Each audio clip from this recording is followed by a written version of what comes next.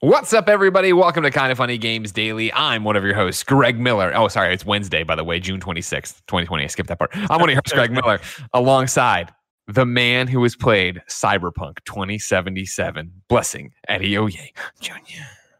First of all, it's Thursday. Second of all, Greg. Wednesday? Fuck, God, I'm off on everything today. I really want Avengers to be good, Greg. I really want that game to be good. I wasn't on the reactions yesterday, but watching it, my heart was sinking because I want it so bad and I want it to be good, but it's I don't know what's missing. I don't know what's going on. I don't know why, but it just seems not there. Blessing, I love you so fucking much. Because of course we just saw the Cyberpunk thing. You've played it. We just did your first impressions of it. The live reacts, that's all going up on youtube.com/kindoffunnygames right now. You can get the first impressions on the first impressions feed that used to be debatable. That's all there. So I thought we were going to start there. And it kind of hurt my soul because I want you to know last night I did the classic thing. I got here. Day's finally over. It's been a long one. A million different things we've done, a million pieces of content. Just in general, the complete emotional turmoil that is 2020. And I'm like, I want to play something. And I turned on the PlayStation and I was like, fuck, I could really go for that Avengers game right now. Yeah, man. Like, and that's the thing. If it comes out and if it's Anthem, I don't give a fuck. I'm still gonna play. I'm gonna play the mess out of that game. If it comes out and that's a hard thing to say right there. if it that's comes out, total order you're making for yourself right there. If it comes out and it's a 6, oh man, that's gonna be the best 6 I've ever played in my life. Like I'm gonna play the mess out of that 6. Not saying it's gonna be a 6. I think there's potential it could be better. But your tweet yesterday was great. Your tweet when we were live and we were reacting, you're like, I've never been this excited for a game that looks this clunky. Or was that roughly it? Yeah, the game that looks this rough. Yeah. Yeah. And I'm right there with you where you watch it and you watch the gameplay and you're like, it seems like you're just smashing shit in third person as Thor. And then you get into the trees and the powers and the combos and how they work together and how you can do these team up moves and like how, you're getting your different pieces of armor. And I'm like, I'm also the guy who spent 130 hours in Marvel Ultimate Alliance. Like if this is just a next gen or whatever you want to call it, a big boy console version of that, and I'm also playing with my friends and I'm also earning new loot and going on quests to get outfits and do different, I'm like, yeah, I'm going to play the shit out of this. And I'm right there with you of like, is it going to be a 7? Is it going to be a 6? I don't know, but I still like, I look at that. I'm like, I'm the fucking guy who like Marvel heroes. Like, I'm like, yeah, I will do that. I will go earn whatever costume you're willing to give me.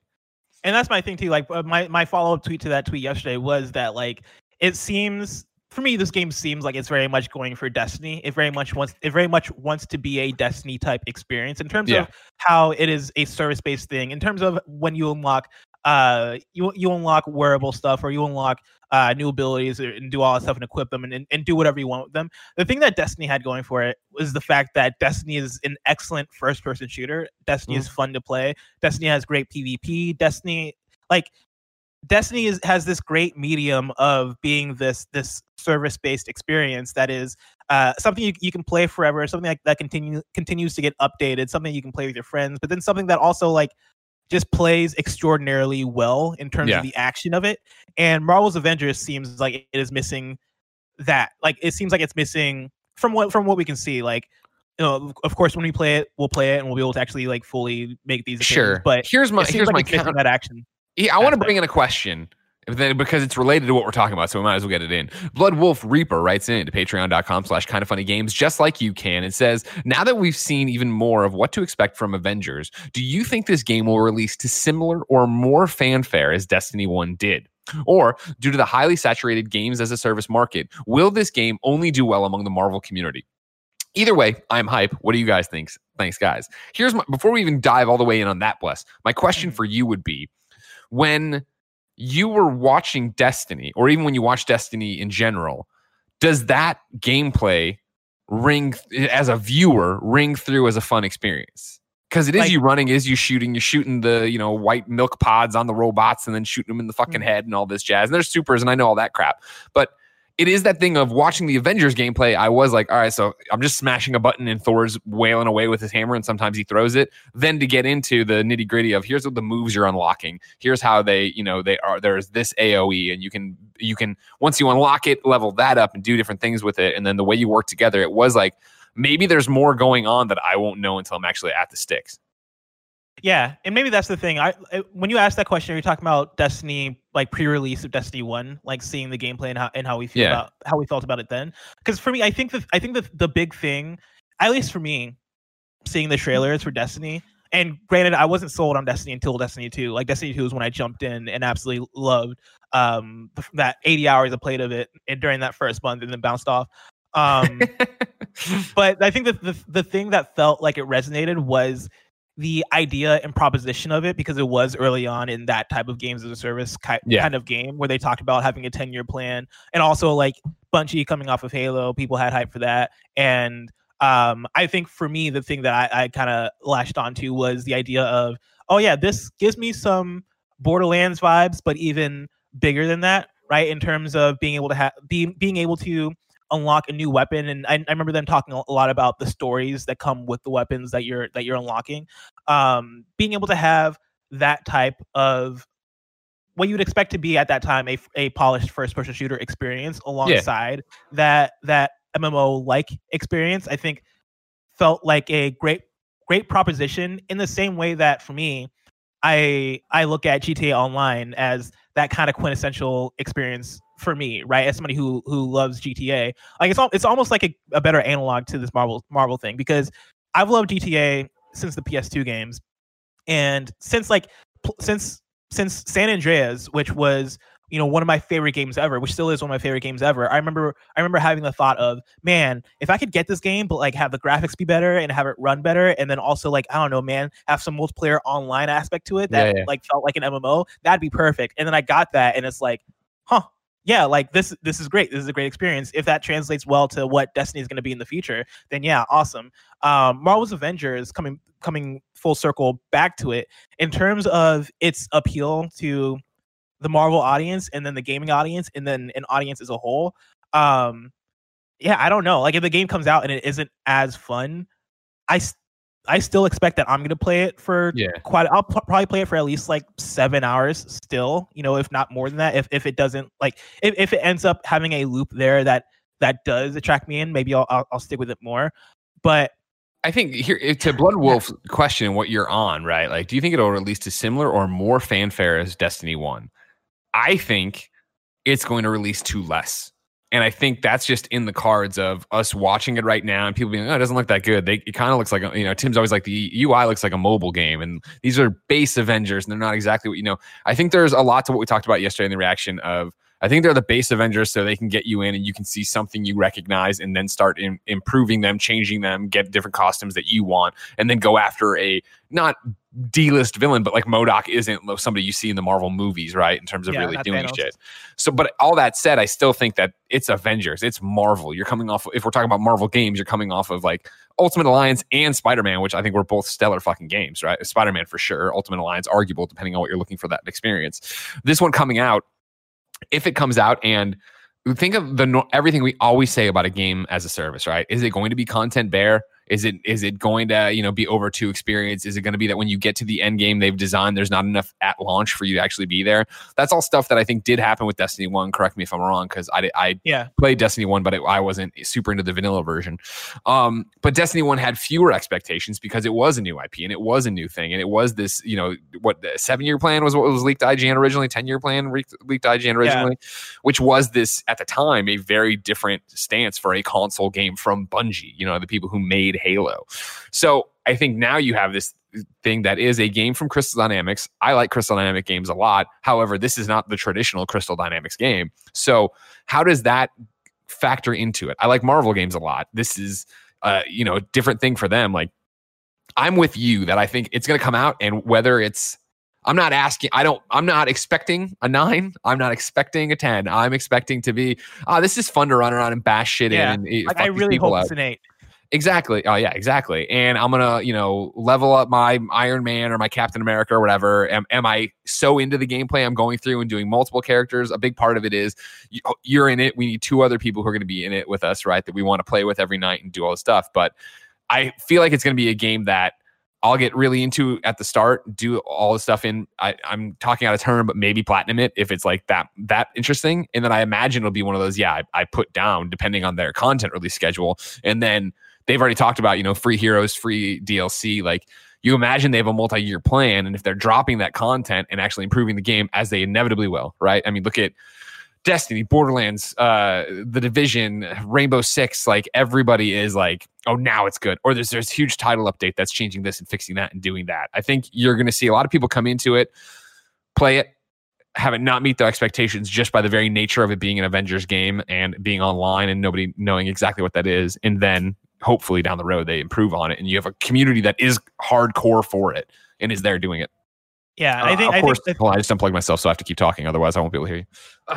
Of course, I hope that I'm wrong, and I hope it comes out and it is an 8. It is a 9. It is everything I want it to be right at launch. But I'm I think to the fanfare thing, if this game comes out, and I'm not saying it will be, and I really hope it's not, but if it comes out and it is a Fallout 76 or an Anthem, I think even with that, there is still enough.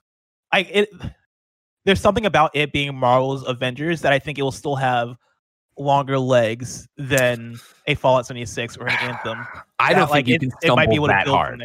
I don't think it can stumble that hard. I think it can come out and be a 6, 7 and be like, all right, cool. It's fun enough to bash things around, but it gets repetitive. And, by the end, you only have one character who's leveled up or whatever the hell it's going to be, right? None of the gear matters. I don't know what the fuck it would be.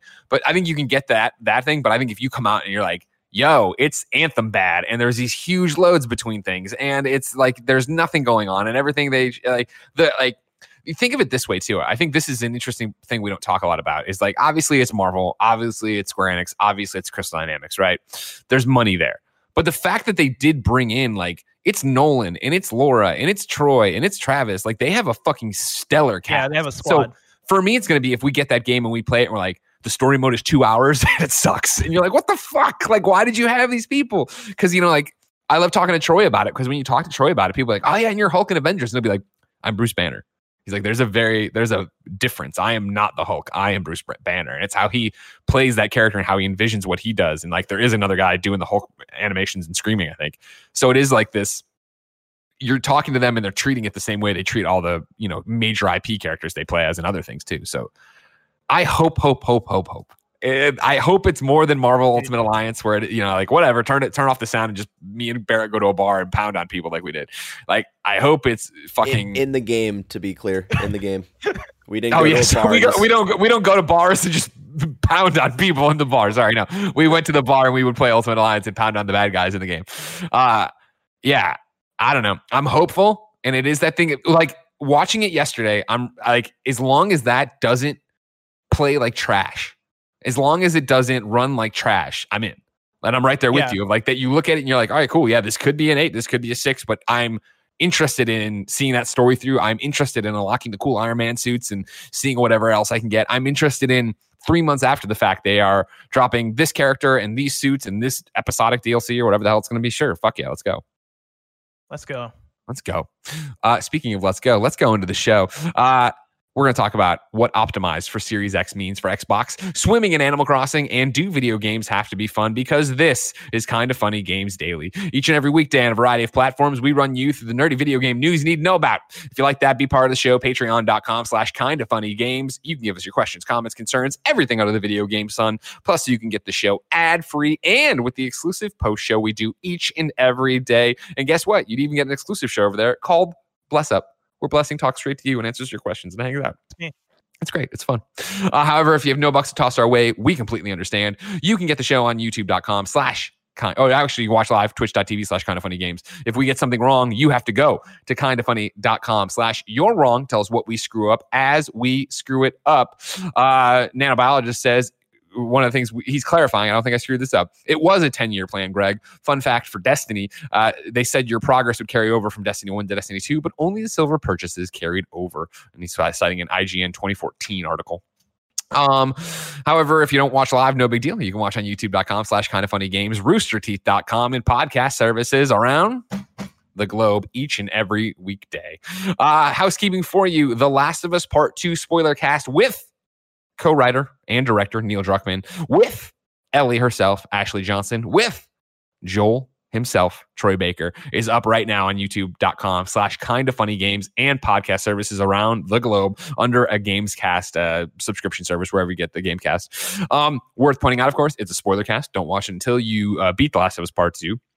Worth pointing out, it's one of the best podcasts I've ever been a part of. And I've been doing this full time for 13 years. And it is incredible to hear these people talk about this game. I can't compliment Troy, Ashley, and Neil for their openness and honesty enough. Where I thought there was things like I was like, I'm not even going to bother asking about that because I don't want to put them in a weird position. And they brought that up and started those conversations, whether it be about the leaks, whether it be about the harassment, whether it be about, you know, the reaction of people saying what they think of the story of their characters and all that jazz. Like, it's a truly eye-opening conversation, I think, in terms of how that game was made, how much it means to them. And I would really, really, really appreciate it that when the time is right for you, you go and watch it and give them some love for doing it. And also, hey, one of the other things I think, you know, I try to let you guys in behind the curtain all the time.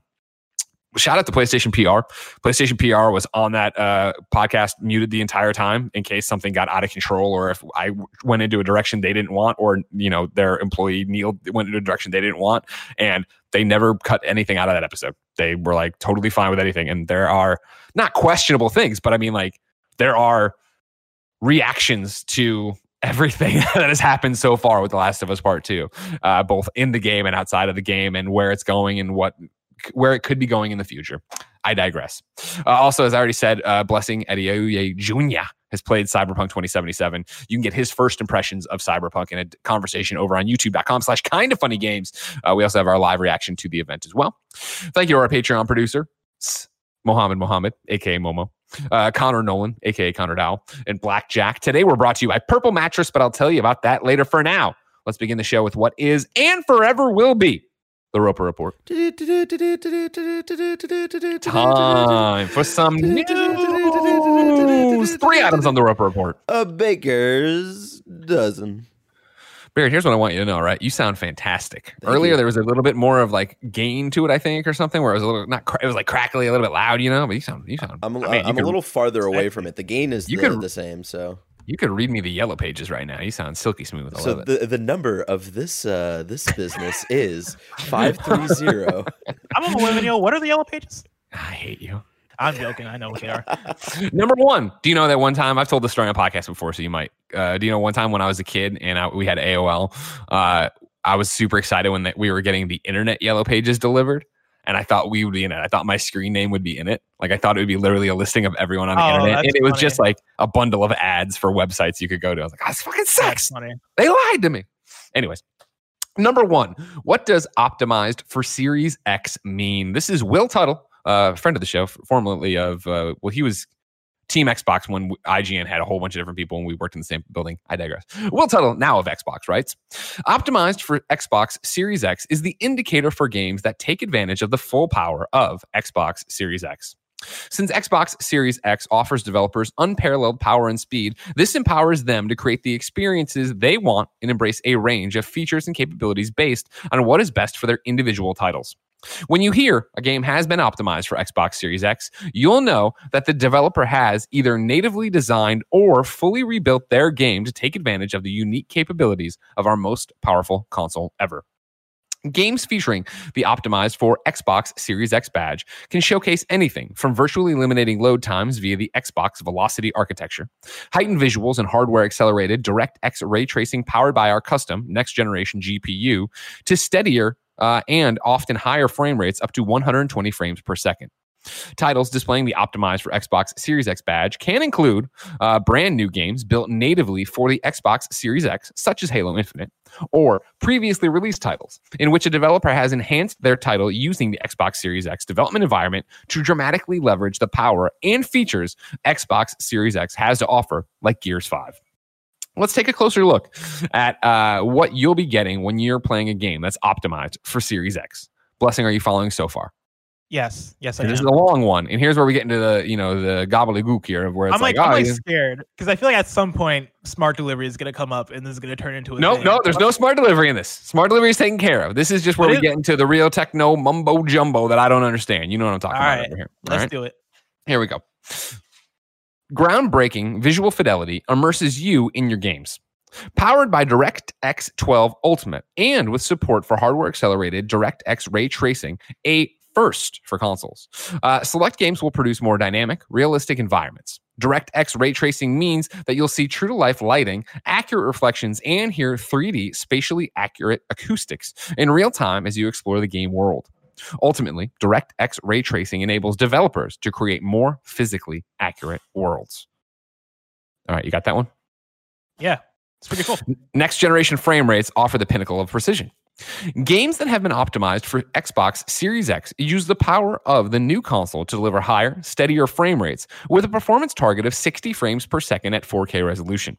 Some games will even be able to support frame rates of up to 120 frames per second or variable refresh rates, allowing developers to offer players heightened realism and more precise controls for fast-paced action. We also talked to technical director at Codemasters, David Springate, about optimizing Dirt 5 for Xbox Series X to give you a better feel for how increased frame rates could improve next-gen games. Quote, Dirt 5 is a fast, action-packed, amplified off-road racing game, and being able to play it with 120 frames per second options on the Xbox Series X is incredible. The power of the Series X means that the game looks stunning at 60 frames per second, and we're also able to offer amazingly smooth, responsive gameplay at 120 frames per second while still looking gorgeous. Racing fans know frame rate is king, and Dirt 5 will deliver on this. Players will experience the strongest sense of speed and responsiveness at the highest frame rate. It's such a great, smooth experience. I hadn't experienced another racer like it. Again, that's David Springate over at Codemasters. Then their final bullet point here. Faster load times will get you gaming more quickly than ever. Optimized for Series X isn't just about gorgeous visuals and better frame rates. It's also about virtually eliminating in-game load times thanks to our Xbox Velocity Architecture technology. XVA combines a custom solid-state drive, custom hardware, and integrated software to greatly decrease load times both in and out of games, meaning gamers will be able to spend more time playing and less time waiting. As an example, for titles that have large open-world environments, these experiences will feel even more dynamic, as developers will be able to leverage the massive increase in processing power and the ability to stream assets extremely quickly to not break immersion. Developers will also be able to effectively eliminate loading times between levels and create fast travel systems that are just that, fast. Wondering which games are optimized for Xbox Series X? Below you'll find a list of confirmed games that are optimized for Xbox Series X to date. As the list grows in the weeks and months leading up to the Xbox Series X launch, we'll keep you updated to reflect any additions. Right now, the list stands as Assassin's Creed Valhalla, Bright Memory Infinite, Call of the Sea, Chivalry 2, Chorus, Cyberpunk 2077, Destiny 2, Dirt 5, FIFA 21, Gears 5, Halo Infinite, Hitman 3, Madden NFL 21, Marvel's Avengers, Outriders, Scarlet Nexus, Scorn, Second Extinction, The Ascent, The Medium, Vampire the Masquerade Bloodlines 2, and Yakuza Like a Dragon. Back to Will. We hope this gave you a better idea of what it means when you purchase a game that's been optimized for Xbox Series X, which ensure that the player is at the center of the gaming experience. We'll be sharing more on optimized for Xbox Series X and adding titles to the list above in the coming months. Bless, I want to thank you for letting me rant and rave and read this very long thing. But I wanted to get in because obviously we've heard so much about optimized, right, for Series X. Mm-hmm. What does that actually mean? I thought it was cool for them to list it. It's the normal thing where this is what you'd think, right? But did anything surprise you as I read through this? Surprised, no. I'm interested in why exactly these are the bullet points, because I think these are all cool things, right? Like visual fidelity, I think, is to be expected. Ray tracing, I guess I understand why they point out ray tracing. That's the thing that we don't really get, at least fully fledged on consoles nowadays. Sure. The frame rate stuff, is cool. I think that's the thing that's easily understood by people who play games. We know what frame rate is. We know how better frame rate changes a game. The faster loading times thing, I think, is also cool. I think, of course, because PlayStation has done that such a great job of like hanging their hat on that, right? Of like, look at Spider-Man, look, we're rendering out, it's so far away, and there's no need for fast travel anymore. Yeah, I think for me, this is all interesting because I guess when I think of a game that is an Xbox Series X game, or a game that is, I guess, and I get this might be the difference between optimized for Xbox Series X and made for Xbox Series X, because for me, when I think of next gen, I think of things that even go beyond these bullet points that they're giving me, right? Like the thing that I reference all the time is Mark Cerny's talk, where he talks about how like game designers will be able to make levels that are more open and that look different because loading doesn't have to come into play. And they kind of mentioned that here, where they talk about the solid state drive and they talk about the faster loading screens. For me, what I'm looking forward to from next gen more so than the visual fidelity stuff and even the technical stuff is how that changes, I guess, how games are made. Like, Sure. Are there going to be dynamically different experiences on Xbox Series X than on Xbox One in terms of what I can expect from even something like genre or like mechanics? Like what does that look like? And granted, that's not really a thing you can really message in a press release like this, and there has to be bullet points that they point to. And so I guess from that standpoint, I understand these bullet points. But for me, for the most part, this is all stuff that we already know. This is all stuff that I think we've already kind of gotten the spiel about from both PlayStation and Xbox. Either way, I'm super excited about this. I'm even more so excited, mostly excited about how games that are coming out on both current gen and next gen are going to be able to benefit in these exact ways. Like the idea of being able to play, like Cyberpunk is actually a great example as somebody who I just did my preview on Cyberpunk, right? Mm-hmm. The idea that game's not going to have as many load screens, like that's a cool thing to me, because I know in the preview build that I played, and this, of course, this can all change by the time the game actually comes out. Like whenever I died in that game, I would have to go through a load screen. If loading is instant, I think that's a cool benefit. That game with ray tracing, that's going to be incredible. Like, that game, with higher frame rate, that's gonna be awesome. In fact, some of these things that they're saying here is making me think like, man, should I wait until the Xbox Series X to play a game like Cyberpunk? If these games are going to be, well, I mean, knock on wood, right? Cyberpunk's coming out on the release date or for it or whatever, right? Hopefully, but I think they mentioned yeah. Well, they mentioned before, somewhere along the line, that the optimized for Series X version isn't going to be available at the launch. The PlayStation, the smart delivery version of Cyberpunk 27, won't be available at launch, but it's taking advantage of optimized for Series X, so it'll be optimized at launch, right? Oh, or are we getting into it, right? Because I think that's the difference, is that I imagine the smart delivery version is the optimized for Series X version, unless I'm wrong. That might be a kindoffunny.com/you're wrong thing. But also on the other hand, I mean, they've talked about boosting, or at least PlayStation's talked about boosting. I can't remember all of what Xbox has said about it, but you imagine that there are some ways in which the current gen versions of games are going to be boosted through backwards compatibility, and I'm not sure how that then reflects against optimized for Series X. Corey Cudney said you had it right, so you're fine. If Corey Cudney said that, yeah. All right. No, so no, we're not doing it. We're not doing it. Do any of these bullet points that they talk about, do any of those excite you? Sure. I mean, for me personally, what I like a lot about this is that it's what you're talking about, is that they're spelling it out right now in a way we understand based on the games we play right now. And you're talking about like, well, and it's hard to spell this out, obviously, in a conversation or in a bullet point fashion. But I'm more interested to see when we're into this generation, when you are just making Xbox Series X games and you're making PlayStation 5 games, what those natively look like and what those games actually feel like. Because it's what you're talking about right now of like, when you usually see, a character touch the wall and shimmy down in between things, that's usually done to hide you loading the level that you're about to walk into, or the next giant part of the level you're about to walk into. And so when those little tropes and tricks get taken out, what do games look like, and how do you run through all that stuff?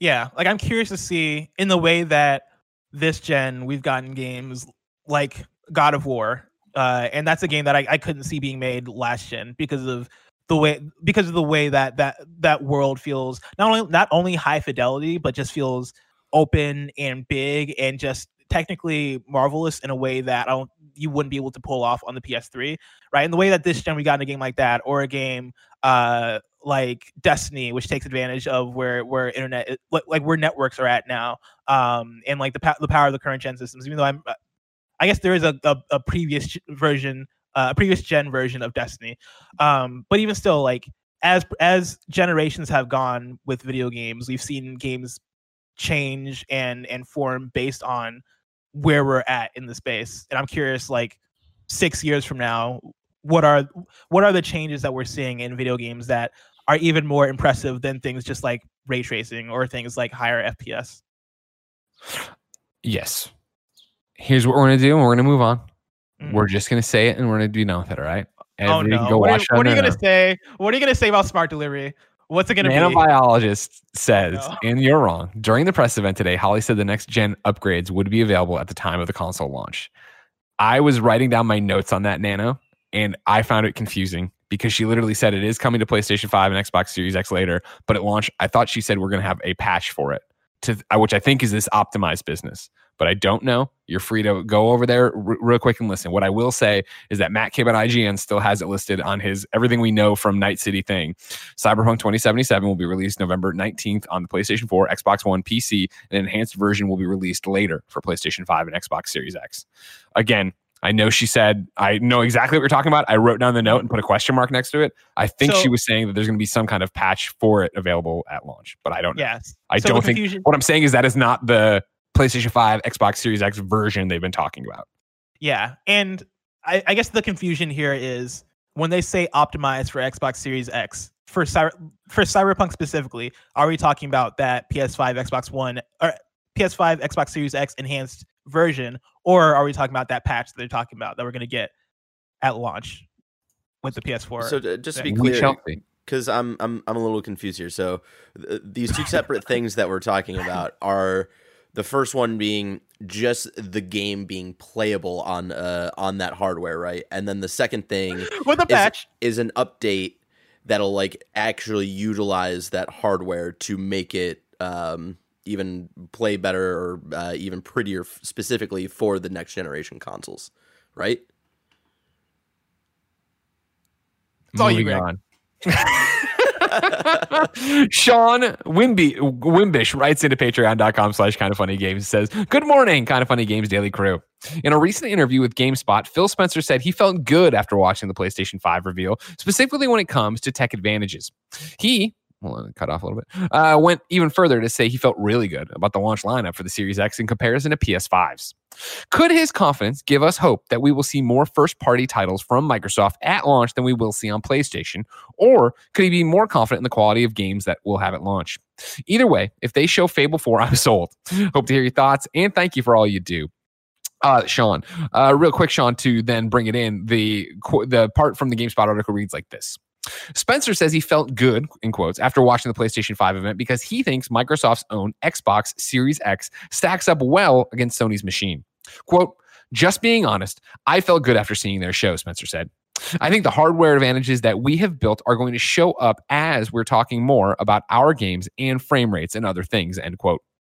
Spencer went on to say that he, quote, "feels really good about the Xbox Series X launch lineup, especially after watching Sony's show where it announced titles like Horizon Forbidden West, Spider-Man, Miles Morales, Ratchet & Clank, Rift Apart, and Gran Turismo 7, among others." Quote, "So I thought they did a good job," Spencer said of PlayStation 5's showing.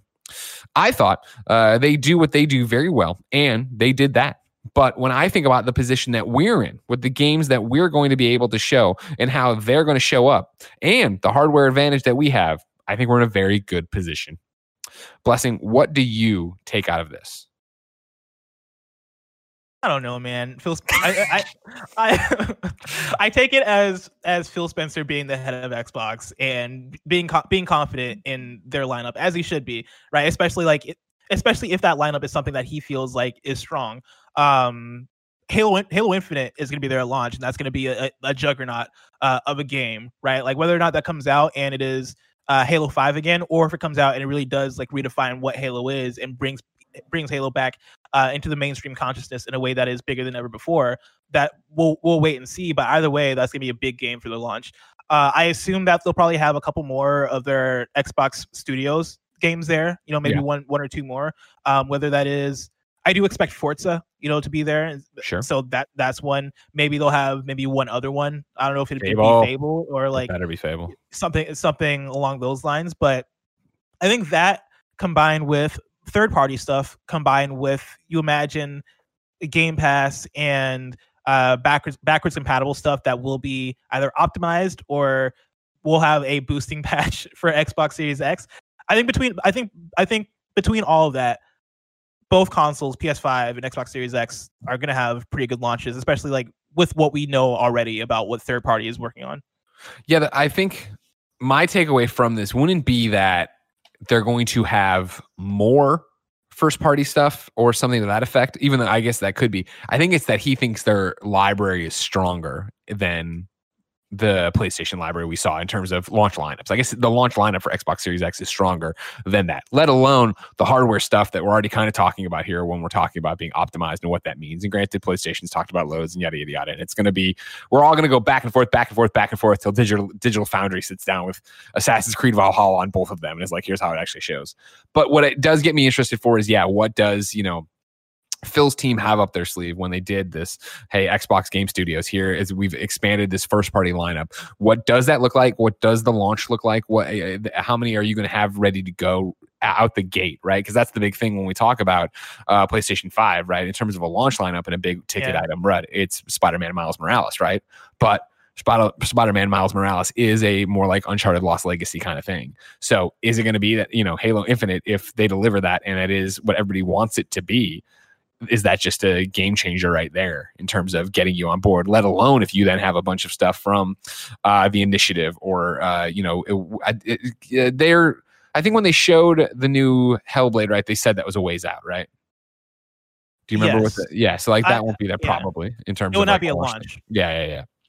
What I do have is a question though, Blessing. It comes from I Am the Game 13 on patreon.com/kindoffunnygames. Good morning, Greg and Blessing. With the teaser dropping for Halo Infinite yesterday, I've seen one question/thought brought up surrounding it over and over again. Is Halo Infinite the most important game in Xbox history? It's being touted as the flagship launch title for the Xbox Series X, a console that is entering a new generation coming off a bad beating at the hands of Sony, parentheses, at least as far as units sold of the two consoles. Halo has always been the definitive number one Xbox franchise. If it is a commercial and critical disappointment, can it take the whole console down with it? Or can Halo Infinite be Breath of the Wild and be such an amazing exclusive that it single-handedly wills the launch of the console to great success? Blessing, is Halo Infinite the most important game in Xbox history? No, because Halo is the most important game in Xbox history. But I think there is an argument that Halo Infinite is the most important game for Xbox within the last 8 years, maybe. I think you can make that argument. To quote Greg Miller talking about Batman v Superman, I don't think there is any way that Halo Infinite can be bad. I don't. If that game comes out and it is bad, then that is a very bad look for what if it's Xbox a disappointment? Series X. Are you saying there's no way it's going to be like a 3 out of 10, or are you saying there's no way it's going to be a 6 or a 7 out of 10? No way it can be a 6 or even a 7. A 7, I don't think is dire. But if Halo Infinite comes out and it is let's compare it to Fallout 76, which is, I guess, now my bar for games that come out and disappoint. Fallout 76 or Anthem, which are games that got 6 out of 10s from IGN, right? I thought they got it harder than that, didn't they? I think one got a 5, one got a 6. Okay. I digress. Yeah, I forget which is which. But for games that came out and, IGN got a 5 for Fallout. IGN got a 5, and then Anthem, I think, is probably a 6. That probably makes sense, actually. Let's see. Yeah, 6.5 out of 10. Boom. Look at that. 6.5. That's actually more than I thought. It might have been an update. It doesn't say if it's one of the updated ones. I think it would if it was specifically an updated review. Right, yeah.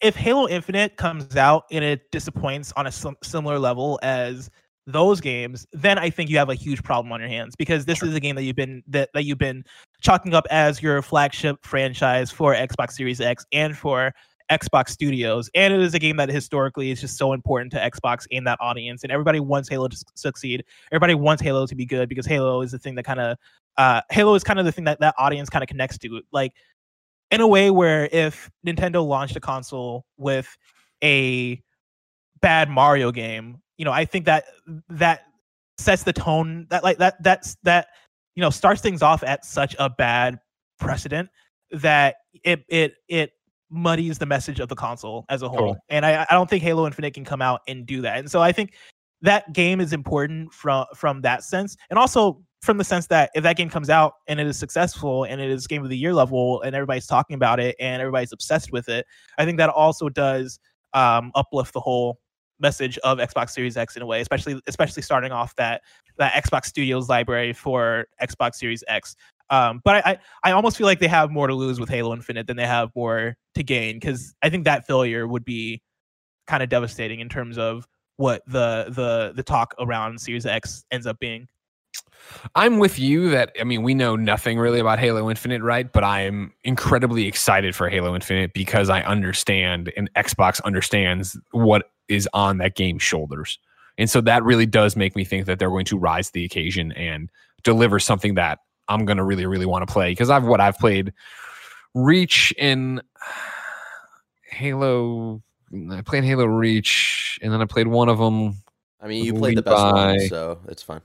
Okay, cool. Maybe ODST, I think I did with Steimer at one point. Like, I mean, they all blur together because it's whatever. I did the one where Cortana died, kind of, but maybe she didn't, and we were fighting a purple guy. Like, it's that thing where I have no attachment to Halo, right? Eventually, we have to do that Halo Combat Evolved playthrough with Tim, right?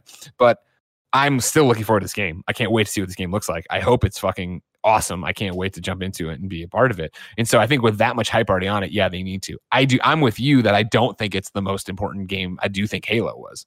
Because, I mean, I understand that, like, I'm ancient. You're not. You're young and hell. You'll be alive another 30 years, blessing. 30?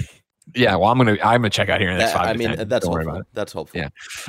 But, like, I mean, remember when the Xbox launched and it was like, what the fuck is this? Like, why is Microsoft getting in? Why is this box so big? Why is this controller so big? And it was that Halo was the game on it, right? That was like, wait a second, holy shit, this is fucking great, let alone Halo 2. And, I mean, that's off to the races, but it established them and kept them going. So it's like, this one, I think there's a lot on Halo Infinite, but again, I think if it came out and it was Garbo, and even on Garbo, I mean, I'm throwing that around or whatever, loosely. If it was Garbo and people didn't like it, I still think the pomp and circumstance of an Xbox Series X and what they're trying to achieve here would get that under a lot of TVs. And I think a lot of people would already be buying those things. And maybe they're right back to the same situation they're in now, where it's a shitty launch and they keep going, and PlayStation just has a runaway success. But I don't think Xbox. I think Xbox is way smarter than that. And Phil and team know they wouldn't be putting Halo out if they didn't believe in Halo in that way and putting it out at that game. Real quick, before we move on, Kebabs corrects me and you're wrong. It says IGN's original review for Fallout 76 gave it a 5 out of 10. The 6.5 out of 10 is for Wastelanders update. Thank you very much. Oh. Number 2 on the Roper Report, Animal Crossing is getting some updates. This is our friend Alessandro over at GameSpot.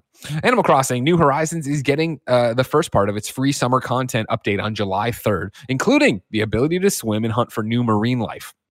Wave 1 of the summer update will let you dive into the ocean from any edge of your island and let you swim around in search of new marine life that you can donate to the museum curator Blathers.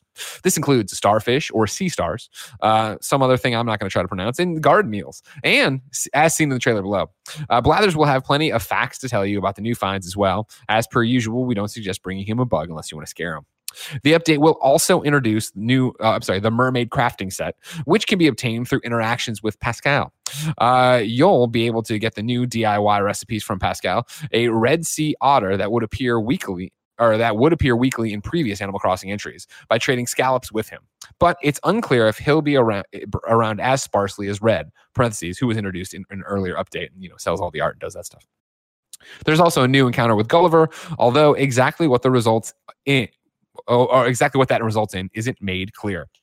Animal Crossing New Horizons will be getting even more free content in August as part of the second wave of the summer update, with Nintendo teasing more news on it soon. It's been a stellar first-party title for both Nintendo and Nintendo Switch players, with Animal Crossing New Horizons selling more than 13 million copies during its first 6 weeks on sale. Blessing, will swimming bring you back? No, absolutely not. But it sounds like a cool update. It seems like people are excited about it on Twitter, as far as I can see. Is this something that excites you? It does, yeah. I was crazy into Animal Crossing there for a while, and then we got into this second round of reviews where we started having bigger stuff drop, and it was like be on top of it for reviews for the us Gamescast. And so I fell off it, got kind of wrapped up in what we were doing with PS I Love You, Last of Us, all this jazz. So I've been that thing of like, oh man, especially during this stressful couple weeks it's been of like, man, I need to go back and just chill like I used to in Animal Crossing. And so I've been thinking about booting it up. Granted, we're right into all right, when's Ghost of Tsushima coming? When's Iron Man coming? Like there's all these other things to worry about. But I do think that when they drop this, like wedding season's going on right now, which doesn't do much for me in terms of wanting to get in and take photos or build out whatever the wedding sets it is. But the swimming stuff and having new things to collect and just more to do in the game. Yeah, I'm gonna be back for this when it drops on July 3rd. Is there like a dream update that you'd like for Animal Crossing? Like what's something that they could announce as an update or as an event that would have you excited? Oh, I mean, for me, honestly, if you want to know, it's not even a dream because it has to happen. But when they do Halloween stuff, I'm going to be crafting all of it. I'm going to want all of it. I love Halloween. That actually might be something that brings Halloween. Me back. What? That actually might be something that could bring me back for like a day or for like a few hours. You figure we're going to go from Halloween, we're going to go straight from Halloween into Christmas Thanksgiving. Stuff. Yeah. I think they'll skip things. Well, they'll probably do some kind of holiday. Like a replacement.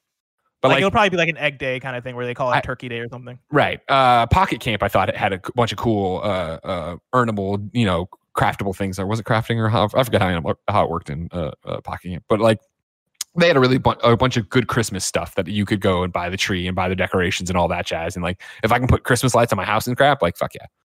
Fuck yeah. Let alone though trick-or-treating, getting some costumes. Costumes? I love costumes. Ooh, could that be? Have you played? You played Animal Crossing before? I have played Animal Crossing before. Have you played during Halloween? Is there like a trick or treating option where you can go to the different houses and like get candy or get some kind of like recipe or something? That's a great question. I don't think so. I don't think they've ever done something like that. Yeah, kindoffunny.com/you're-wrong on that one because I have played them, but I remember in college I don't think it lined up where I think Hayes took the. I don't know if he's still living. It doesn't matter. I don't know. Is the answer on that one? That'd be really cool. Yeah. Number 3, I have a tidbit for you. Fallout 76 lessons delayed Doom Eternal. This is James O'Connor at GameSpot. Doom Eternal released on March 19th to critical acclaim, parentheses, including an 8 out of 10 from GameSpot. But it was originally scheduled to release in November 2019. The game was delayed to ensure a certain level of quality, and now, thanks to a new podcast interview with Pete Hines, Bethesda's Senior Vice President of Global Marketing and Communications, we know why. Talking to US Gamer for the site's Branching Narratives podcast, Hines has reflected on the reception of Fallout 76 received at launch and how that influenced the development and release of Doom Eternal, as well as the Fallout 76 Wastelanders expansion. Quote, we said these are not ready and we're not going to make another mistake. And we're going to take the extra time, even though that time hurts and is painful and you miss a holiday, Hines reflects. Ultimately, he believes that the delay was worth it, even if Doom Eternal missed a Christmas release. Quote, Doom Eternal was so much better for it, and the response to Wastelanders was so much better for the extra time, he says. Elsewhere in the interview, Hines talks about Arcane's upcoming Deathloop, citing it as an example of a studio trying something new. Quote, even if it's just a one-off and they go back to doing other things, they're still better for the experience, and they take away new learnings, he says. He also reflects on the many ways people have tried to get information about Starfield and the Elder Scrolls 6 out of him, as well as his friends and family on the team. Quote, yeah, I'm not telling you anything, he says. Old Pete Hines tapping his leg when he's on stage for us. We got to do something. Oh God, there's no E3. Yeah. I was like, we got to do something better this year. Oh, wait, there's no fucking E3 this year. Shit, that sucks. That sucks. And you're wrong. Private Ennis says this. You'll collect candy for Halloween-themed items in New Leaf, I think. But did you trick or treat was the question. Did you go over there? You go from house to house. Trick or treat! Because that'd be a cool feature. I'm in here with half-assed information. Regarding this Bethesda stuff, like I think that's really awesome. Like that's good to hear. I've had such an arc with Bethesda in terms of how I felt about their output over this last generation because, with Fallout 4 and Fallout 4 I'm citing as like a good game because I really like Fallout 4. But like with Fallout 4 and Doom and Dishonored 2, and like a couple other games, like they had such a great run of games from like the beginning to mid generation. And then I feel like out of nowhere for them, things kind of dipped in terms of Fallout 76, Wolfenstein, Youngblood. I feel like there's one game that I'm missing in there, but like they had kind of an off year a bit there in like 2018. And I don't know. I like to see Bethesda succeed. I like to see them, put out really great games because all the IP they have there are games that so many people care about. right? Like everybody cares about Skyrim, everybody or Elder Scrolls. So many people care about Fallout. So many people care about Doom and Wolfenstein and all these other games that they have in their pocket. That to hear them go like, hey, yeah, we made some mistakes, and we want to treat our future games going forward better because we don't want to fuck up again. I think that's really good to hear, especially with Deathloop on the horizon and Ghostwire Tokyo. Like those are games that look really cool and that I want to be really good. And so this is all good news. Blessing. I'm excited for Deathloop. Sounds cool. Same. Going out there killing people, looping your death and all that stuff. But it's still so far away. If I wanted something more immediate, say what came to the mom and grab shops, where would I go? The official list of upcoming software across each and every platform, as listed by the Kind of Funny Games Daily Show, hosts each and every weekday. Yeah.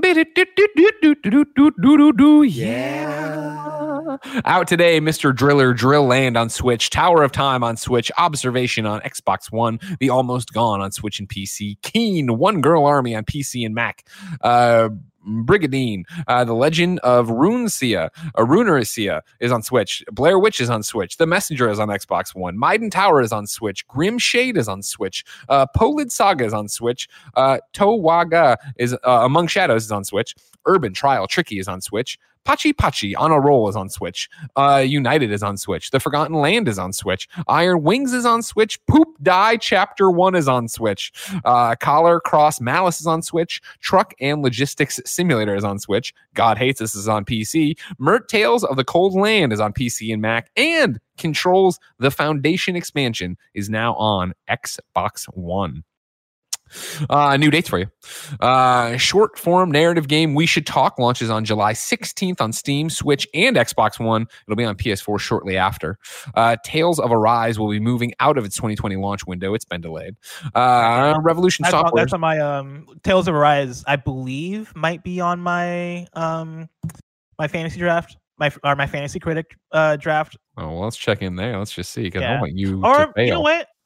It might also be. I have a few fantasy drafts going on, so it might. I don't think it is. Let's see. Rapstar Games. Yeah. Rapstar Games has Cyberpunk, Iron Man VR, Neo, Lego Star Wars, Tales of Arise. There it is. Fuck.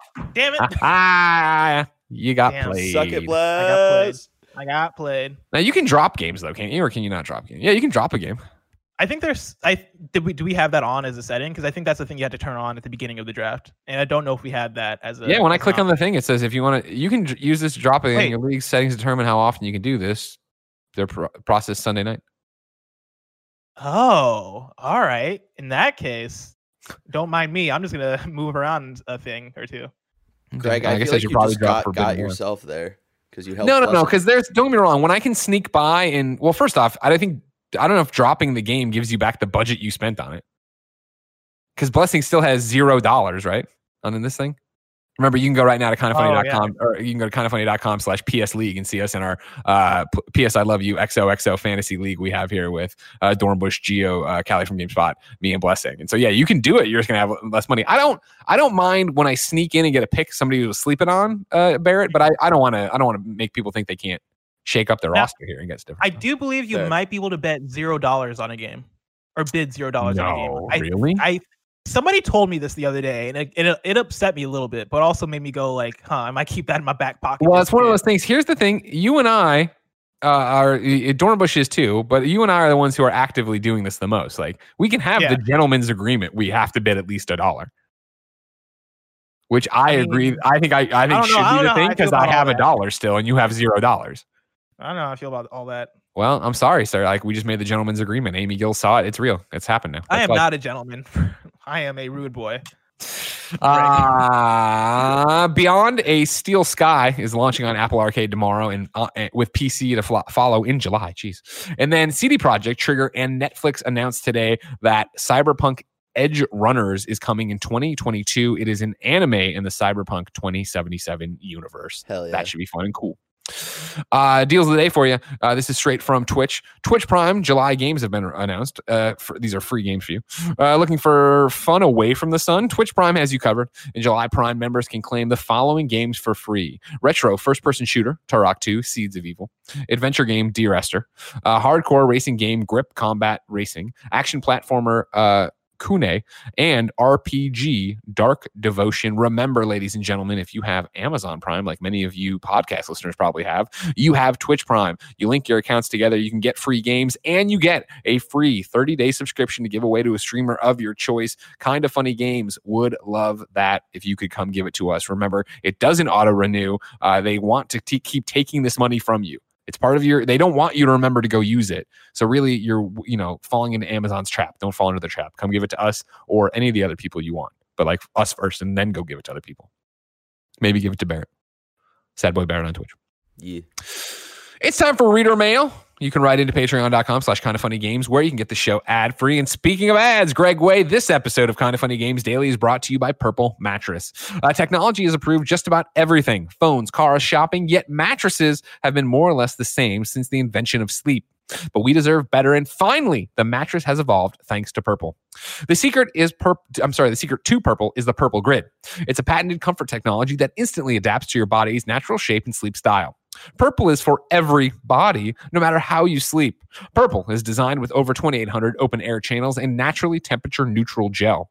You'll never sleep too hot or too cold. The Purple mattress is soft where you want it, firm where you need it, and comfortably cool all over. It's the mattress that does it all. We love Purple Mattress, of course, because the one and only Tim Geddes has a purple pillow he's been using. He keeps telling me to buy it because he hears me complain about my pillows. I need to, but Tim uses it. It keeps him nice and cool. It doesn't get too hot. He doesn't have to flip the pillow. It's perfect because of those purple air channels we were talking about. You can count on resting easy night after night, year after year, because the ultra durable Purple Grid won't sink or lose shape. Purple is so confident in what they do that every Purple mattress comes with free shipping and returns and a risk-free 100-night trial. Experience the next evolution of sleep. Go to purple.com/games and use the promo code GAMES for a limited time. You'll get $150 off any Purple mattress order of $1,500 or more. That's purple.com/games, promo code GAMES for $150 off any mattress order of $1,500 or more. Terms apply. Blessing. Greg. Anon writes in to patreon.com/kindoffunnygames and says, are video games supposed to be fun? While discussing a very polarizing game with a friend, she said the game was terrible because she wasn't having fun. And I told her video games didn't have to be fun because they are a form of media like movies, TV, music, etc. But she claims video games have to be fun because by nature, games are meant to be fun. So what do you think? Do video games have to be fun or not? That's a very deep question. It is. That's a very deep question. That almost feels like it's philosophical. It's really the intent of what the developer's going for, right? I'd say so. Are video games supposed to be fun, Barrett? Don't try to weasel out of it. Yeah, it's a game, Barrett. If it's a game, you wanted to step into Thunderdome here. You have an answer, yes or no? Yeah, Barrett. Are video games supposed to be fun, There is Barrett? no yes or no. It's a case by case basis. Go work in PR, you snake. Slithering out of the question. Yeah. For me, I don't think games need to be fun. I think games should be engaging. And I think there's a difference there. I think it's a difficult kind of thing to balance because when I think of a game like Death Stranding, and I think this conversation in fact came up a lot with Death Stranding because a lot of people were saying that like Death Stranding isn't fun a lot of the time, but like the gameplay loop there can be engaging. I think games should take you along for the ride. I think games shouldn't be, I don't even want to say they shouldn't be boring because if you want to be boring, like be boring. I think there's context in which that can work and be fine. I don't know. I honestly, to what Barrett's saying, right? It's like a case by case basis. A lot of times I don't really find Life is Strange to be fun, and Life is Strange is a game that I absolutely love. I wouldn't describe it as a fun game. I'll describe it as an engaging story, or I'd describe it as a story that I'm super into. Sure. But yeah, like in comparison to other mediums, right? Like I don't always think TV shows are fun, quote unquote, right? Like yeah. I was watching. I just watched the first episode of Devs actually because I realized that Devs is on Hulu, and I remember. I think it was Andy that was like tweeting a lot about Devs, and so I watched the first episode, and that first episode is kind of like intense and serious and kind of trippy. I don't think I'd use the word fun to describe that first episode of Devs, and sure. I think that can translate to video games, right? Like if video games are doing something that is, I don't know, if a game is trying to engross you in a specific type of story or in a specific type of experience, or try to do something that is meant to be on the realms of like, hey, you know, I'm Mario right now, and I'm killing Goombas, or hey, or I'm jumping on Goombas, or I'm Doomslayer right now, and I'm killing demons, right? I'm jumping on demons. And I'm jumping on demons. Like, a lot of time that stuff is fun, and even a lot of times a game like Last of Us Part 2, I would say that game is fun a lot of the time, even though at the same time that game can be a harrowing experience. Sure. I don't think all games need to have that, though. I don't think all games need to have a loop that you are you know, interacting with on a super mechanical level, or that you are I don't know, having something that you would describe as this is fun. I think you drop it in there, right? For me personally, like, our video game is supposed to be fun. I think and no offense to your friend, but like the answer of yes, they're supposed to be fun, I think is antiquated, and I think that is a reductive look at what video games started as, where, you know, Pong and Mario, and I know Mario wasn't like the second fucking game, just stick with me, Donkey Kong, Pac-Man, like, those were games that were looked at as games, distractions, things to just waste your time with, to eat a quarter while you waited for your pizza or while you waited for your friends or whatever. Like, I think at their onset, that's what games are. I think by calling them games, it's the same way of like when you're a kid and you go play games in the front yard and you're playing tag, or you're playing hide and seek, or you're, you know, making something up. Like, I think that carries with it that yes, this is supposed to be fun, but I don't think that's representative of what video games are in 2020. And I know there's occasionally it'll go through with some people like, we should stop calling them video games and start calling them, I forget if it's interactive media or something like that, or some experience, and that is trying to wrap its head around this, where I think, you know, games can make you cry, and games can make you rethink the way you view the world, and games can make you, you know, I always think that games are personally the most powerful device to put you in someone else's shoes and make you understand what it's like to live as that person, live as that you know, different minority or whatever, so you understand a bit more something that I don't understand as a 37-year-old white dude, right? And in those things, yeah, it's fun to go through and problem solve. It can be fun to do, you know, in Last of Us, to do the stealth sections of it or collect cards or something. There's fun to it there. But I think to say that games have to be fun is reductive in a way that takes away from it as an art, where, you know, Gone Home at no point was fun. It was always engaging and entertaining and interesting, but it's the same way of like, back to what you're talking about with movies, right? Like, when I watch La Llorona, I'm not like, oh man, this is a fun movie. I'm like, no, this is a scary movie. I'm meant to be on edge. I'm meant to be uneasy as I play or I watch this, right? I think games are the same way, and it's just dealing with that archaic definition of what a game is, and then dealing with what games have become in terms of narrative story experience.